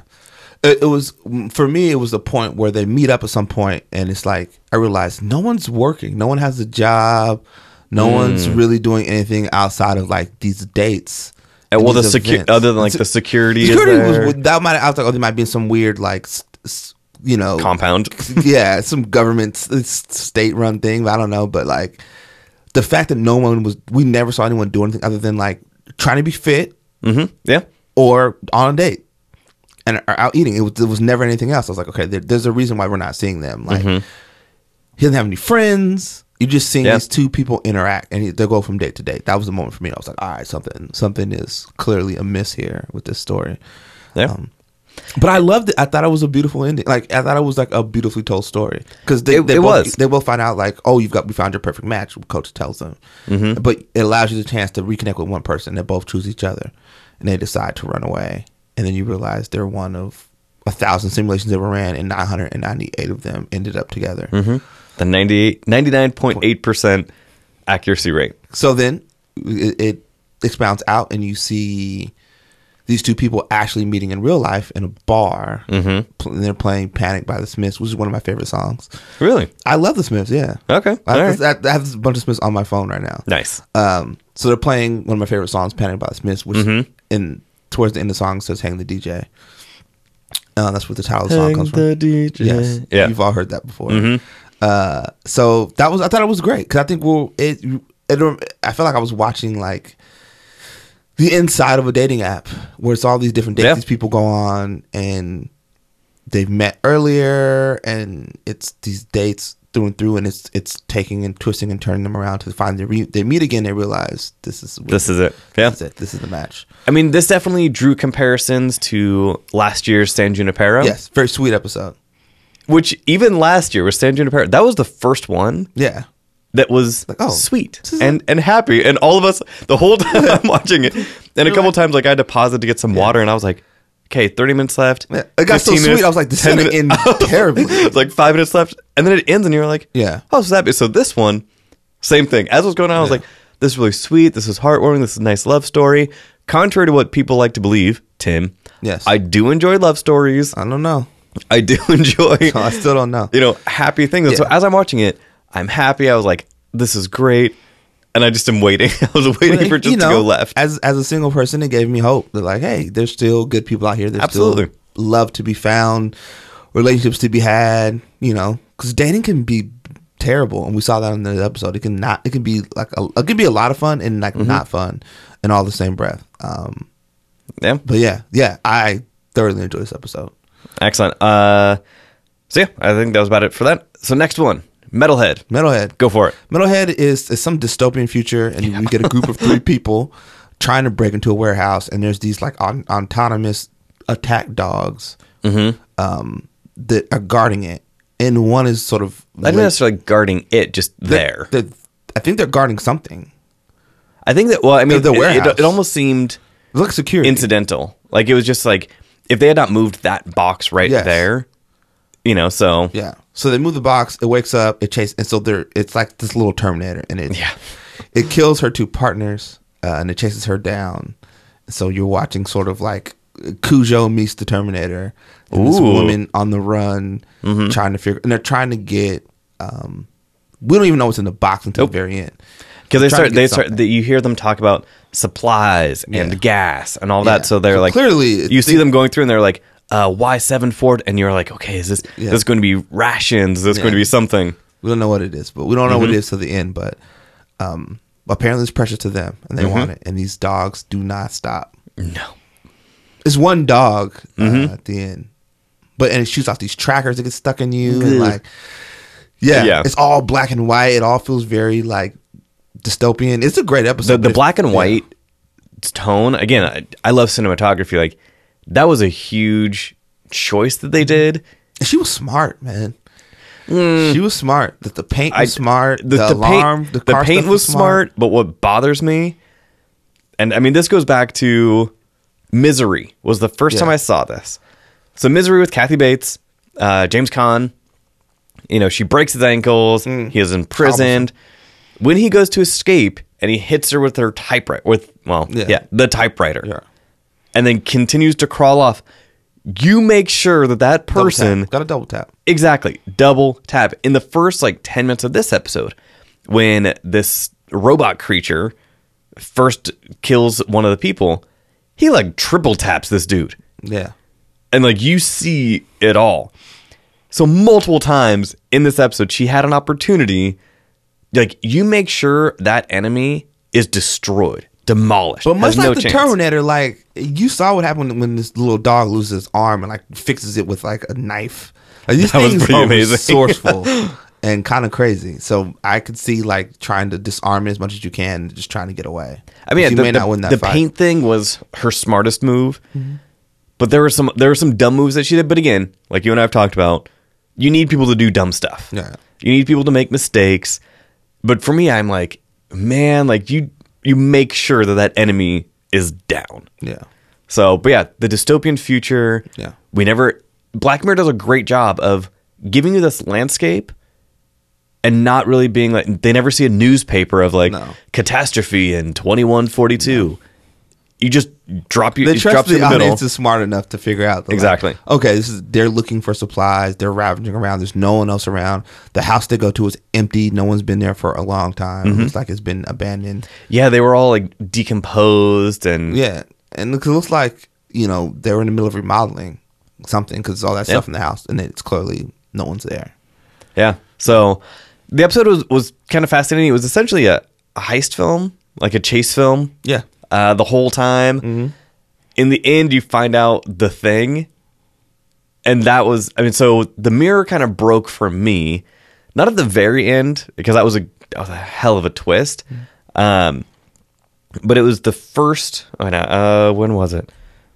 I forgot to write down where it shadowed for me. But I would say after the first person was killed. Because before that, like you see the thing like pop up the little trackers and everything. He falls down the ladder. When you see it crawl down the ladder and go over to him, Let's just shoot him. and not just like stun him or anything, like shoots him like 3 times and then immediately starts chasing after the 2 that are left. Yeah. Yeah. Well, to me, it was when it jumped in the back of the van. Oh, yeah. I was like, oh, God. Oh, no. This is going to get ugly. Yeah. Yeah. It went from 3 people to 1 real quick. Yeah. All for an odd reason. Yes. An odd reason. Cool. All right. Last episode of the season. Yes. My favorite episode of the season. Black Museum. So this one starts off in a very interesting way. Just a young black woman on a drive through what looks like kind of Route 66. She stops and What's charges. her name? Who's in it? She's in Black Panther as well. Oh, yeah. She plays Shuri in Black Panther.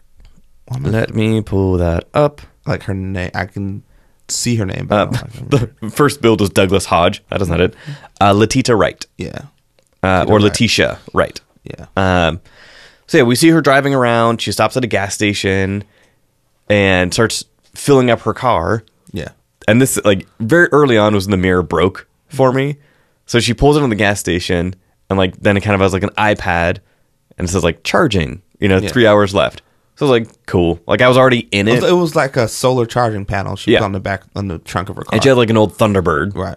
So that was pretty cool. So she ends up walking to a museum called the Black Museum. Gets greeted by Douglas Hodge, aka Rollo Haynes. And he was perfect for this. He was like, with a name like that, of course I was going to end up in a situation like this. So it basically is just like an old, like Ripley's Believe It or Not style museum that she ends up going through. What was fascinating about this episode, this was an anthology episode within an anthology series. Because we have like 3 distinct storylines. We were told 3 distinct stories as she goes through the museum. It felt very much like an old Tales from the Crypt episode. Exactly. Yeah, it was like that anthology style within one episode. But what's in the museum? So in the museum, from all these other Black Mirror episodes. There's a ton of stuff from other Black Mirror episodes. You see the child killer thing behind them when they first walk in. The broken iPad. Spillane, the iPad from this season. From Archangel. The tub from Crocodile. Oh, that was in there. The little bees from Hating the Nation. The guy from White Bear episode. Yeah. The dude who hung himself from the first episode, the artist. Really? Yeah, there's a I missed that. He's in there. So Tim had actually sent, and I will put it in the link below. I'm going to write that down. Of the YouTube video that goes through. It is a 14-minute video. All the Easter eggs. And there's that when they walk through, it's the whole house from playtest episode. There's a lot. There's a lot. So as she goes through this episode, I noticed as I was watching it. So I didn't even really need the video. Was great to see, but like as I was watching, I was like, there were a couple things that I noticed when I watched the video. Then I really saw how in depth they went. So she is told these stories by Rollo Haynes.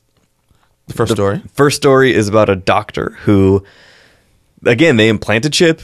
In it. Well, first of all, he's a terrible doctor. He's not good at his job. No, he's terrible, and they decide to help him by implanting a giant thing in the base of his skull. He can't get out.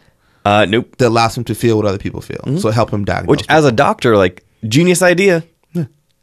And then it goes left, of course. Well, it went left because he was like trying to like figure it out, and because a senator came in who was poisoned. The guy dies.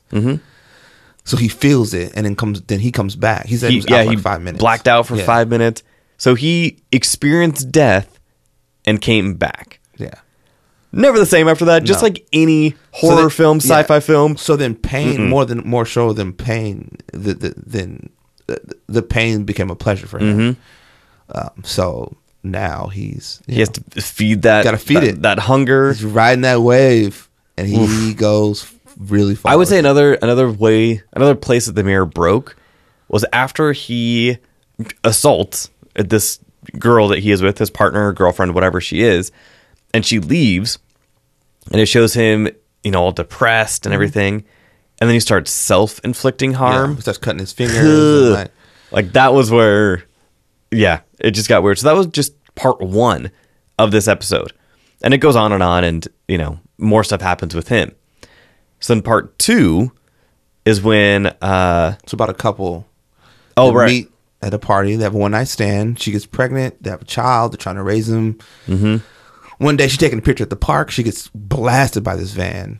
So then now she's sort of like in a vegetable. Her conscience is still there. So he visits her all the time. He's raising their son, Parker. Something like that. Yeah. And then she gets Aldous Hodge plays it, right? What was that? Aldous Hodge. He's the guy who plays the boyfriend. Yeah. So this technology comes in. So then here comes the doctor to be Rollo like, hey, Rollo Haynes shows up like, hey, we can put her consciousness in your brain. It'd be like she's there with you. So they do this when you hug your son. She can feel it. She can everything. So they do this consciousness swap. And so she's in his brain. So she's hugging the son, and that's fine for a while. Of course, He gives. To me, this was the mirror break part for me, was when he gives they're trying to come out with some sort of like, how do we? She's always backseat driving, right? How do we pause it? So mute it. She gives him, like no, but before the pause and the mute, they didn't always have that. So it's like, all right, we're gonna give you a pause button. You can pause her, right? And he's checking out this girl in the elevator. and she's commenting about it. So you know what? Enough. And he pauses her. But for her, it's like a second. So when he unpauses her, she's like, why are there Halloween decorations? Halloween's a couple months ago. He's like, it's actually today. And she's like, yeah, let me see my son. So she, you know. So they work on like this weekend thing where, you know, he just pauses her during the week so he can have time to himself. But she gets to be with him on the weekends. And then he meets his neighbor who he starts to fall for. And things get complicated. Yeah. Decided to put her in a little monkey. And so they put her inside of a teddy bear. Or a monkey. A monkey needs a hug too.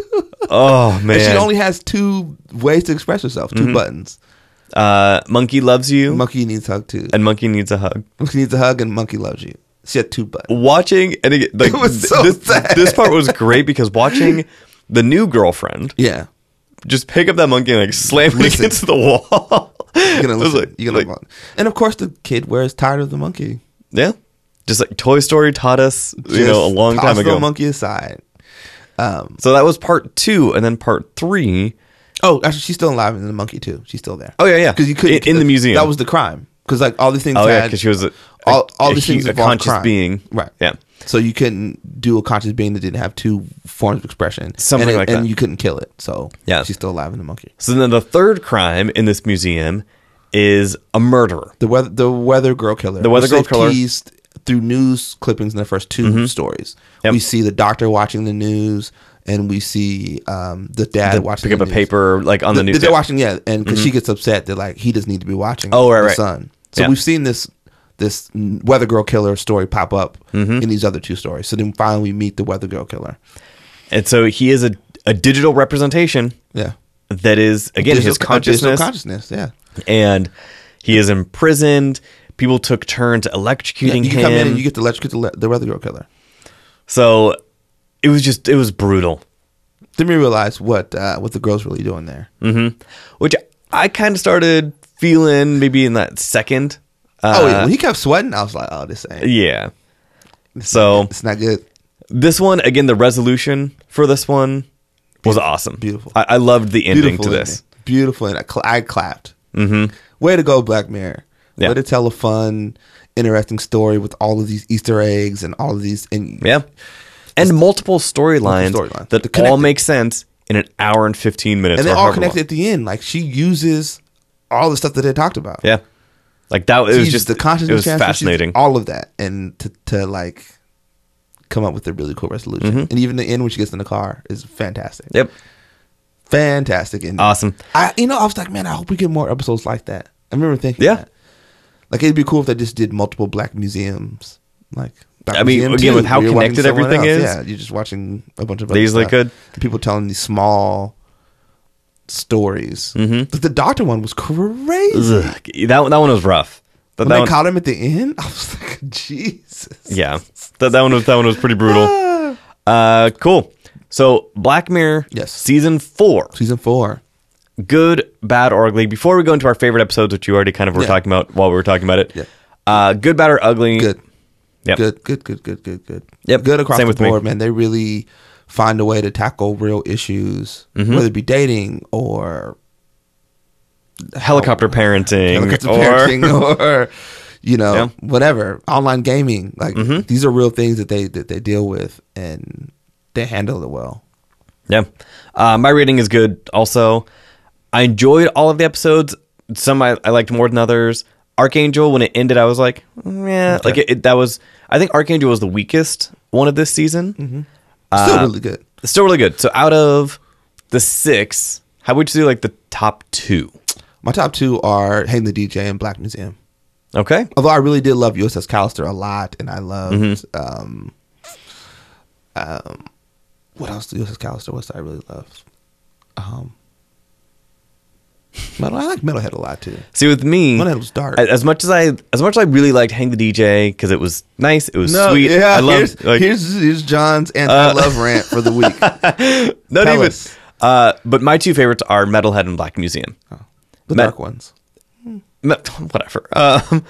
But no, Black Museum was dark, but then it had a happy ending. Okay. So, but Metalhead, it was really well shot. I mean, it was really cool. I liked the concept. You like the costuming? I like the cinematography. I just wish that she was a little bit smarter and make sure you keep shooting, stabbing, crushing. You know, sometimes you just gotta flee, fight or flight. And she was like, "I'm flying right now. I fought for a second. Now it's time to fly." Yeah, but yeah, Hang the DJ was. I mean, that was a beautiful episode, and maybe they will keep doing this where give us one like, oh, the world is not completely bleak and dismal. Yeah, it's not like Ted Kaczynski talked about, where technology is ripping us apart and stopping us from, like, this isn't some Unabomber manifesto. It's, you know, sometimes technology can bring people together. The show's not, that episode's not even dark really at all. It's just sort of like, you know, it is metaphors for like how we date and what we do. An exploration of how we communicate. Yeah. What does trust mean? Right. And that rift between the two of them when they decide not to look and he decides he's going to. It's like a trusting in a relationship. Yeah. That for her was a big thing. And he tried to yada yada it and be like, yeah, that's fine, but let's do our own thing. She's like, yeah, no, but now I can't trust you because we decided on something and you decided to do something differently. Yep. There's no real trust here. Absolutely. Yeah. Cool. So absolutely good from both of us for Black Mirror. Yeah. To wrap up the show, so it is January. It is January. AKA the graveyard for movies. The Undertaker's home. This is a rough time for movies, mainly because people make a big push at the end of the year for Christmas and everything. To be fair, we've had some January gems in the last couple of years. Like The Grey came out in January. We've had a couple. Okay, yeah. Every year there's like one or two where the studio's not sure what to do with it and they drop it off and it somehow performs well. Yeah. But generally... I don't know what one that is. Yeah, like generally January is just a rough time because it is before the spring. It is after the holiday push. A lot of what you will see, actually. So the Oscars, the voting ends end of January. I forget what it is. So you might see some movies come back to the theater. You will see movies come back. You know that is a problem, that most of movies are not coming out when you're bringing stuff from 6 months ago back in the theater. No, they do it every year. They do it. They do. It's a way to sort of like, you know... Yeah, so Dunkirk is definitely coming back in the theater. Get Out will probably be back in the theater. Get Out. Lady Bird actually came back here in Seattle for a little bit. So you'll see a lot of movies that are the studios trying to make a bigger push will try to come back. Maybe Disaster Artist makes a run again. It definitely will. Yeah. Okay, so we're just going to go through a couple of January movies and just kind of see what we think about them. So the first one actually is coming out as this airs today. They're doing a nationwide. I'm super excited about this. The Room. Wow. They're showing the original movie, The Room, Tommy Wiseau. One night only? Greg Sestero. Yeah, I think it is one of the Fathom type events. Yeah. This is a nationwide release that he has never had. Right. So the fact that Tommy Wiseau made this movie so long ago, and now he is finally getting the recognition, quote unquote, for being like just the Citizen Kane of bad films. Right. The Disaster Artist is crushing it. James Franco is getting up there. Like, he might be on the short list for Best Actor. He should be. So The Room is getting re-released in theaters nationwide January 10th. Definitely excited for that one. The only press screening we have next week is for Taking on a Train? For pretty much. Yeah. The Commuter with Liam Neeson. It looks ridiculous. It looks like mine kind of dumb though. Exactly. As soon as I got the screening or the invite for that, I was like, of course I'm going to see this. Yeah, you know, it looks like a weird like thriller at first, but the new trailer shows someone, I think it's Liam Neeson, jumping from a train onto a car. Of course. And I was like, this is going to be so bad. It's going to be so bad. I cannot wait. The Commuter with Liam Neeson, I'm all on board. It's going to have some contrived like twists in it. Yeah. So, but I'm up for it. It's gonna be dumb. Did you hear me when I said I'm all on board? Yeah, nope. Train. Okay, I did hear you, but I pretended that I didn't hear you. I just hope it does not go off the rails. Yeah. The next one. Yes. Proud Mary. I'm concerned. I am really worried about Proud Mary. I want it to be good. The promos do not sell me on that. These trailers. I love Taraji P. Henson. Of course. These trailers, though, make it look dumb. It looks dumb. That trailer where it says Slay in purple across the screen, she comes sliding down the hallway through it. I was like, this is not. Like, sell me on just like, pitch it like you pitched Atomic Blonde and you're going to pitch Red Sparrow. Just, she's a badass woman, hitman. That's it. Don't give me all that. I don't need that. Don't do that. That tells me you don't have faith in the project. This movie, so it opens, I was like around the 16th or something. I give it 3 weeks in the theater. Was it open? Let me pull it. I think it is like mid mid-January. January 22nd, right? Proud Mary, Taraji P. Henson, Neil McDonough. January 12th. 12th. Yeah. This will be out of the theaters by the end of the February. month. Yeah. Yeah. Which sucks. Because Sucks. like, it would be great to have a black superhero woman just kicking butt that is not, Black Panther, that is not a superhero film, but just an assassin. Like you're talking about with Atomic Blonde. Yeah.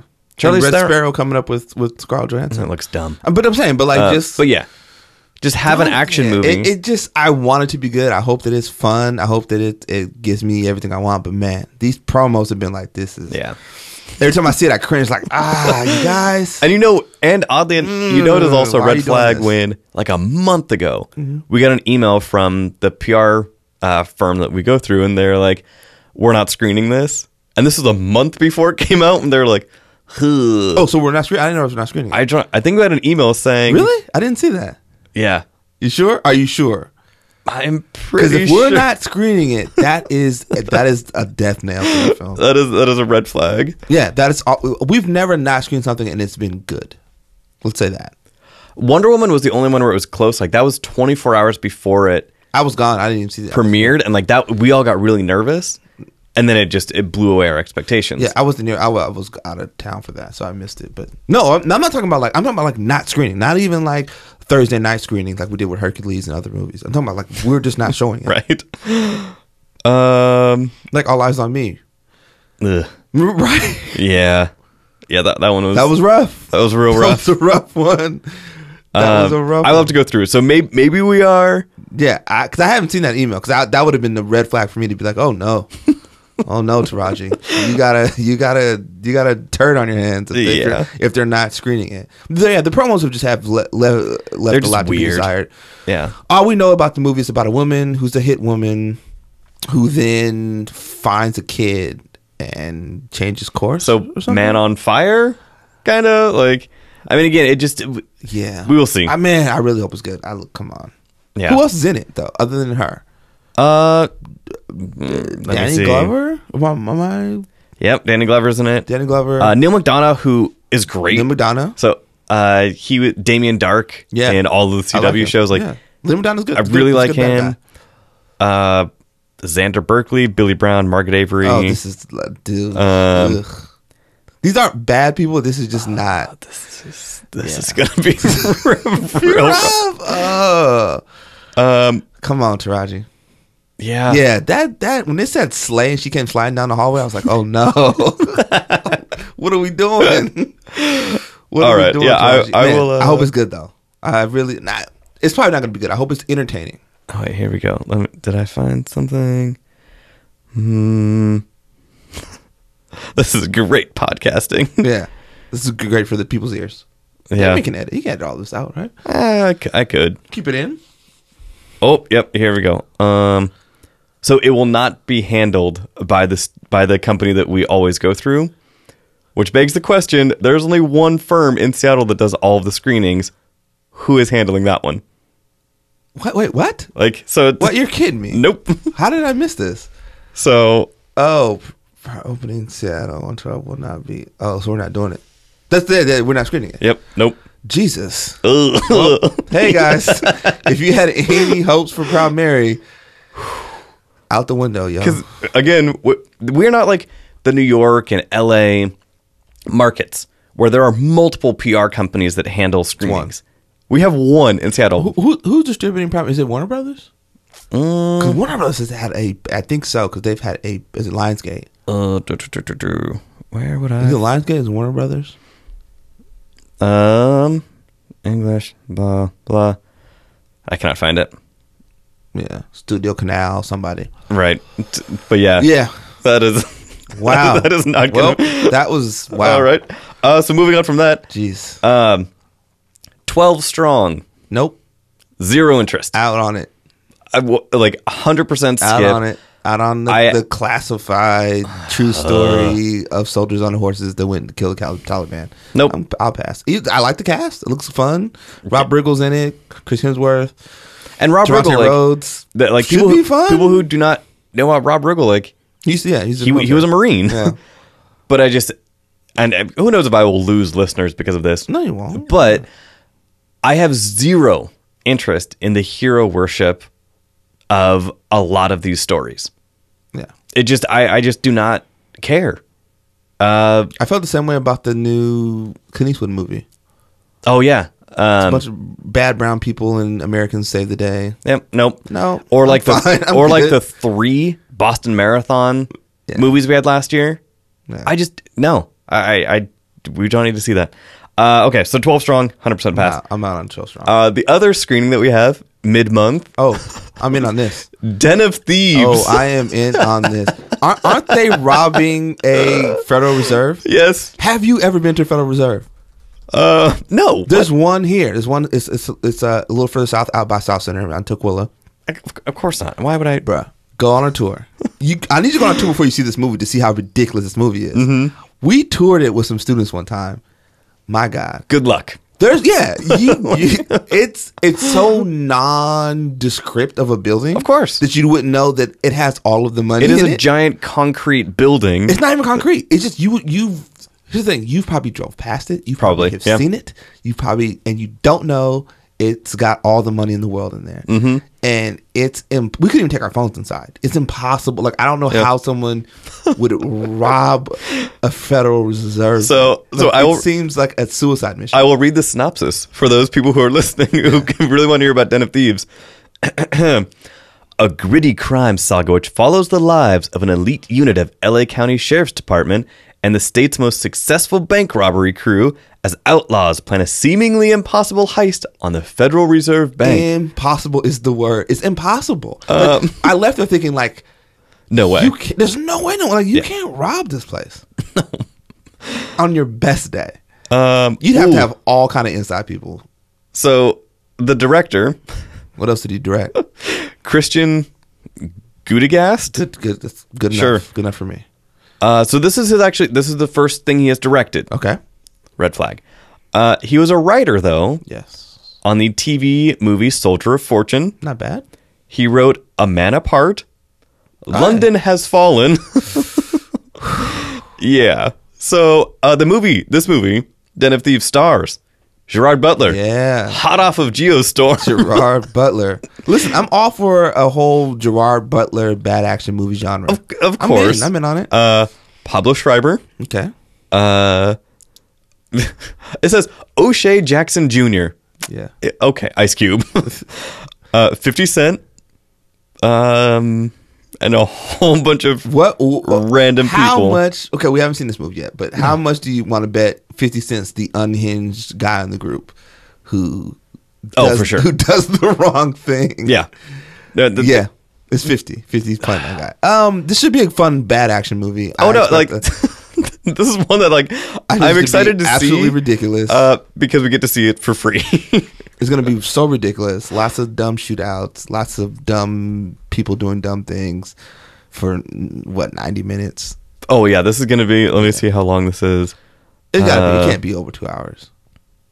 It does not even give the runtime. Jeez. So I am gonna 100 minutes at most. 100 minutes of dumb action. Dumb. It's like a poor man's Heat. I'm fine with that. I'm fine with that. And this is again. We see it on the 16th. It drops on the 19th. So Well, that's because there's a holiday. Let's be fair. Oh, of course. There's a holiday that Monday, so let's be fair. But yeah, I'm all in on it being dumb. I'm for it. All right, so that is Den of Thieves. And the last one is one that I know that you are excited for also. Excited? Maze Runner. I'm not excited. I'm happy to see this. I didn't think he was going to finish it. I thought that was the thing is I Almost thought that died making some movies. Yeah, for people who do not know, when they were filming this like a year and a half ago, Dylan O'Brien suffered a major accident. Yeah. Like shattered his pelvis or something. Like he got rough. It was like one of the car scenes where he jumped from another car to another and got messed up. But So that's all because he stole something from an Indian, like no jokes aside, like took something from an Indian burial ground. In real life. They told him not to. This is not really what part of the happened to movie. him. It's really what happened to him. Yeah. And he got messed up.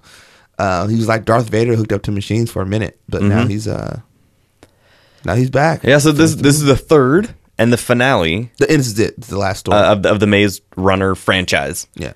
I have yet to see any of them. What? Yeah. So you got to watch them before you watch I it. missed Scorpion Trials. Scorch Trials. Scorch Trials. whatever. Scorpion Trials would be better. It's a totally different movie. Oh yeah, Scorpion. That was anyway. But yeah, so I've not seen either of the other two. Watch them. They're not bad. Yeah, They're fun little YA goofy stories. Okay. They're So fun. so yeah, Maze Runner comes out later this month. Yeah. I'm more interested to see. I mean, because Dylan O'Brien, when he did American Assassin last year, and like he looked good, he was doing action. It was like, He's not bad. okay, like yeah. So I'm excited I'd for that. watch another American Assassin movie. Oh, I absolutely would. That is something that could easily become a series. Yeah. I don't know if he made enough money to do so, but No. I would And it watch had your boy Taylor Kitsch in it. Taylor, listen, man. I'm always team Taylor Kitsch. The guy is good, man. He had like 6 bombs in a Real row. bad. It was Starting ugly. with John Carter of Mars, I think. Jeez, it was John Carter. He was in Logan. Logan. You know, he was in that Wolverine. Or, yeah, Origins Wolverine, movie yeah. playing Gambit. He was in some other sappy rom. I was like, dog, your agent is killing you. And he was hot off the presses.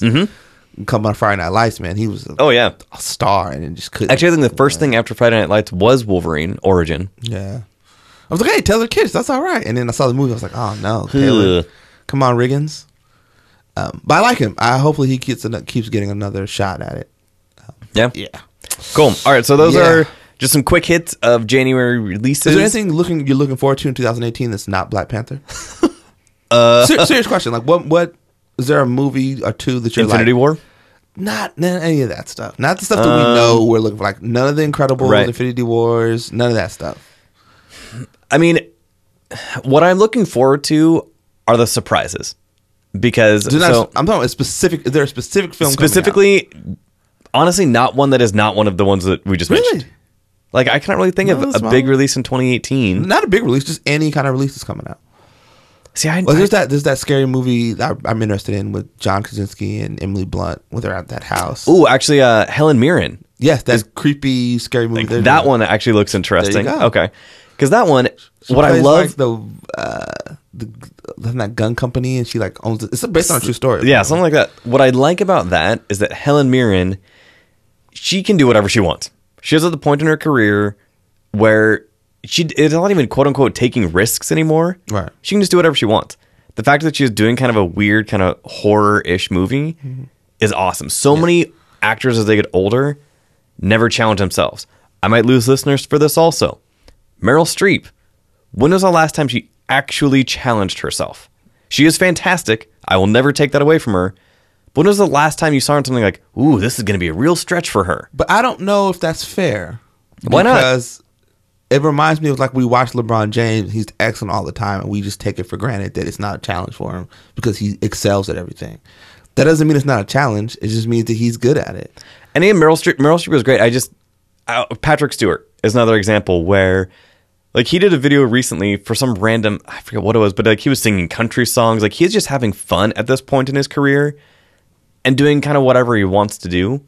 Helen Mirren doing this type of movie is something unique, something different. Right. I would like to also, see. I also think like that actresses have different challenges than their male Of course, counterparts. your And job, so your job as an actor is to get the next job.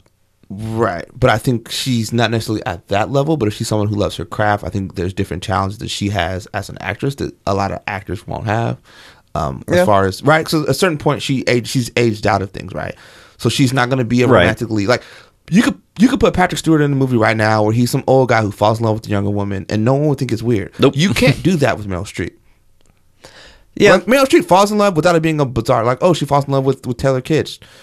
Without it being an odd Right. story, right? You can do that comical take with Patrick Stewart. You can put Patrick Stewart. I mean, you could put what's his name? Who did that stupid movie where he got a new job? Robert De Niro, where he gets the job, Oh. he's working with right. So older male actors get those kind of roles. Older actresses do not necessarily get. That was those with type of Anne roles. Hathaway. Yeah, Anne Hathaway, right? But The you see what I'm Intern saying? or something. right? But see, these type of roles are available for actors, but for a lot of actors, when they age, when you're no longer the mom necessarily, Mm-hmm. so either you got a mom part, or you're some evil conniving boss, Right. or you're some widowed divorcee. Like they narrow them down. So either you're playing something in the past, or it's hard for them to play modern people and doing these cool modern takes at an older age. Yeah. So to me, that's the challenge that I think older actresses have when they're trying to get these roles. Yeah, and that is totally valid. I just kind of, maybe that just falls more on the writing the people writing these films being like, okay, what is something different that we can do with actresses past their, golden years of playing those I'm things? sure But- the writing's out there. It's just hard to a studio to. They feel like they can't sell these stories. I'm not saying Yeah. they can or can't. It's an option of like, how am I selling this? Well, who am I getting? Well, what's the price tag for the story? Yeah. So I'm going to have an older actress. I need to. It's Helen Mirren. It's Meryl Streep. It's whatever. But that's where you see someone like Margot Robbie or Jessica Chastain. She had a great year. get these roles more so than interesting. Like playing Tanya Harding is an interesting role. Mhm. Playing Molly Bloom's an interesting role. But these are real people. Yeah. That allows them to sort of flex a little bit. But Meryl Streep's not going to get that. She's not going to get an interesting character. Okay. Fair enough. Helen Mirren's Fair playing enough. a real person. Yeah, that is true. This isn't like this is a real person who existed. So, and same with Meryl Streep, like she was great in The Pope, but she's playing a real person. Right. Yeah, and she is phenomenal. Playing Kay Graham, and she's but she gave warmth to that character and gave a depth to that character. And it was challenging in the sense of it. That was the first time in a long time where I saw Meryl Streep as timid because she played that character so incredibly well. yeah, So that was kind of interesting to see her in this room with all these dudes, and she is struggling to find the words, and she's stumbling I mean, again, she is amazing. right. But- The same with Tom Hanks. Like it's he steps on the court, it's a triple double every time he's out there Yeah. playing well. But he's not gonna I'm just he waiting for tried Meryl. to play like that cool guy who goes back to college, and that movie bombed. What was that one? That one, What? what was it? It was him and Gugu was in it. My boob, Gugu was in that joint. He went back. He lost his job, went back to school, and tried to I have zero memory it of that. did not perform. Wow. It did not perform well. But you see what I'm saying? So there's Yeah. there's a certain lens that I think people are interested in seeing these characters in that sometimes works and sometimes doesn't. Sounds good. Cool. All right, so that about wraps it up for this episode. Wait, that's the only movie? Did you interested in? Again, I'm not very good. Like Matt Oakes is great. Like he'll put out his top 50 of the next year, like in December. Right.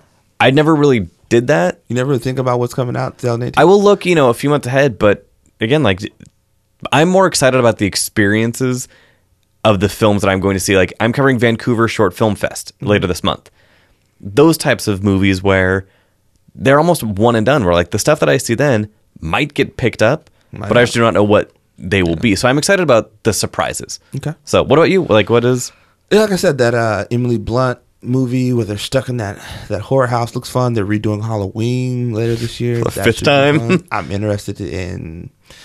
But I'm interested. It's Blumhouse. I'm good with them. Okay, yep. Doing Halloween. I'm interested in whatever God Particle movie that is that they got coming out. Oh, yeah. The Cloverfield joint. I don't know what it's Annihilation about. is actually Annihilation. on my really anticipated It list. looks fascinating. It's got Tessa in it. Love me some Tessa Thompson. course you do. And Gina, Yep. I love Gina. Gina Rodriguez. You talk about somebody who plays a character believably. Yeah, Gina Rodriguez plays that Gina's off all hinge person because you're like, It's all right. that is who you are. Yeah. So those and this is Mission Impossible. I like Tom Cruise. I like those Tom Yeah. Cruise movies. So there's a lot of stuff to be interested in. And then also there's the big ones. Yeah. I'm kind of, Of course. what's funny? I'm not really interested in Jurassic Park. That But here's the that- thing. that I trailer was wasn't bad. interested. Yeah, it was a bad trailer. I wasn't interested in Jurassic World either, but it ended up being fun. So I'm hoping more of the same. Yeah. I was like Jurassic Park again. Then I We like have to left save work them from early. extinction. I left work for lunch. Like my buddy David was like, "Yo, we're gonna go to Cinerama at lunch. I got his tickets. We're going Friday at lunch. We're going." So we just went, took a long lunch, and I went. Maybe it was Cinerama. Like Cinerama I just it has enjoyed that it. I was like, I effect. enjoyed the hell out of it. This was a lot of fun. So I'm hoping for some of that. Aquaman is gonna do or not do. I'm this excited year. for it, but until I see a trailer, I just have no faith in DC. I have faith in James Wan. Yes, I have no faith in DC. I have faith in him. So Same way I had faith in Patty Jenkins. But I have faith in James Wan. But Okay. and also, there's last year was a good year for horror. I think there'll be some fun horror this year. yeah, There's gonna be some really interesting sci-fi. I think because of the success of movies like Get Out, you're gonna see a lot of smaller films, independent films getting pushed, and people being okay with films being a little bit more creative. Mm-hmm. So we'll see a lot more of that this year. And then there's also going to be the blockbusters that sort of, I think last year was like a lot of blockbusters like were flat and it did not True. leave the ground very much. Transformers, The Mummy, These movies that got picked up, they weren't very good. So I think we're gonna see. I think this year, I think they're gonna be a lot better. Okay. Lot better blockbusters. And I'm kind of interested to see what they do with Deadpool 2. Yeah. That is, I'm all in on Black Panther and Civil War, but I'm interested to see. I think the most Can you interesting, capture the magic again? Can they redo it? They're bringing in Cable. They're bringing in Domino. Our girl Zazie Beetz from Zazie Atlanta. Beetz, She's yeah. in it. So I'm fascinated. Okay. Also, one thing I loved about Black Mirror, all female-led stories, all 6 of them. Yeah. All 6 of them. Yeah. And not in a way that's like, we're women and this is like, It was just stories. Yep. And also, it's such a diverse cast every time. Well, I mean, BBC. Every time. Yeah. Every time. And it's just like they had the Muslim girl and the crocodile episode. And Yeah. she says the prayer. And like, none of it's like a moment. It's just like these are people living their lives. And Yep. I think British television has found a way to really capture it. And shout out to Aaron, who put me on to Dirk Gently. Dirk Gently's Holistic Detective Agency. I Yeah. crushed the first season and finished the second season. Nice. It's a bizarre show. It's not, listen, Dirk No, Gently it is is not weird. for everybody. No. It's super weird. But if you like weird sci-fi, watch it. Douglas Adams, Hitchhiker's Guide. So, it is along that same vein. Weird. So, It's weird. Cool. But did you ever watch Future Man? no, I still have not. Gotta watch I need Future to. Cool. All right. So, Tim, where can people find you on the social media? Find me on the internets. Peoplescriticblog.com. People's Critic on Twitter. CRTIC. I was just recently on the movie trailer reviews podcast talking about films for 2018. Well, no wonder you had a bunch on the top of your head. No, I always do. That's just my brain. Okay. So it was me, Phenom from Wars from 40 Acres, Joy from Black Girl Nerds, and Chris from Sanity Check. Just sort of went through the calendar year of what we were looking forward to. So that was Nice. a lot of fun to talk about. And we had one of my favorite Made in the 80s episodes coming up, which was we talked about Coming to America. With a complete Awesome. sidebar about what to do with the police stop you. Because one of the guys, Ahmed, who's on the show, that episode, we have a guest most episodes, but he's a public defender, and he just... I don't know if they're going to edit it out, but I was like, yo, y'all should keep that it in. in. Because it was Yeah. really like, yo, if you get stopped for a DUI, like, yo, here's what you do, and here's how we talk about... We talked about Eddie Murphy... Like, Eddie Murphy movies, he tells these very black stories, right? But they all come from a place of, like, excellence. Whether it be Come to America, whether it be Boomerang or Beverly Hills Cop. It was never from a place of, like, this struggling black person. Even something like, all of his, Nutty Professor. It's all, these people are always, no one's really down in that way.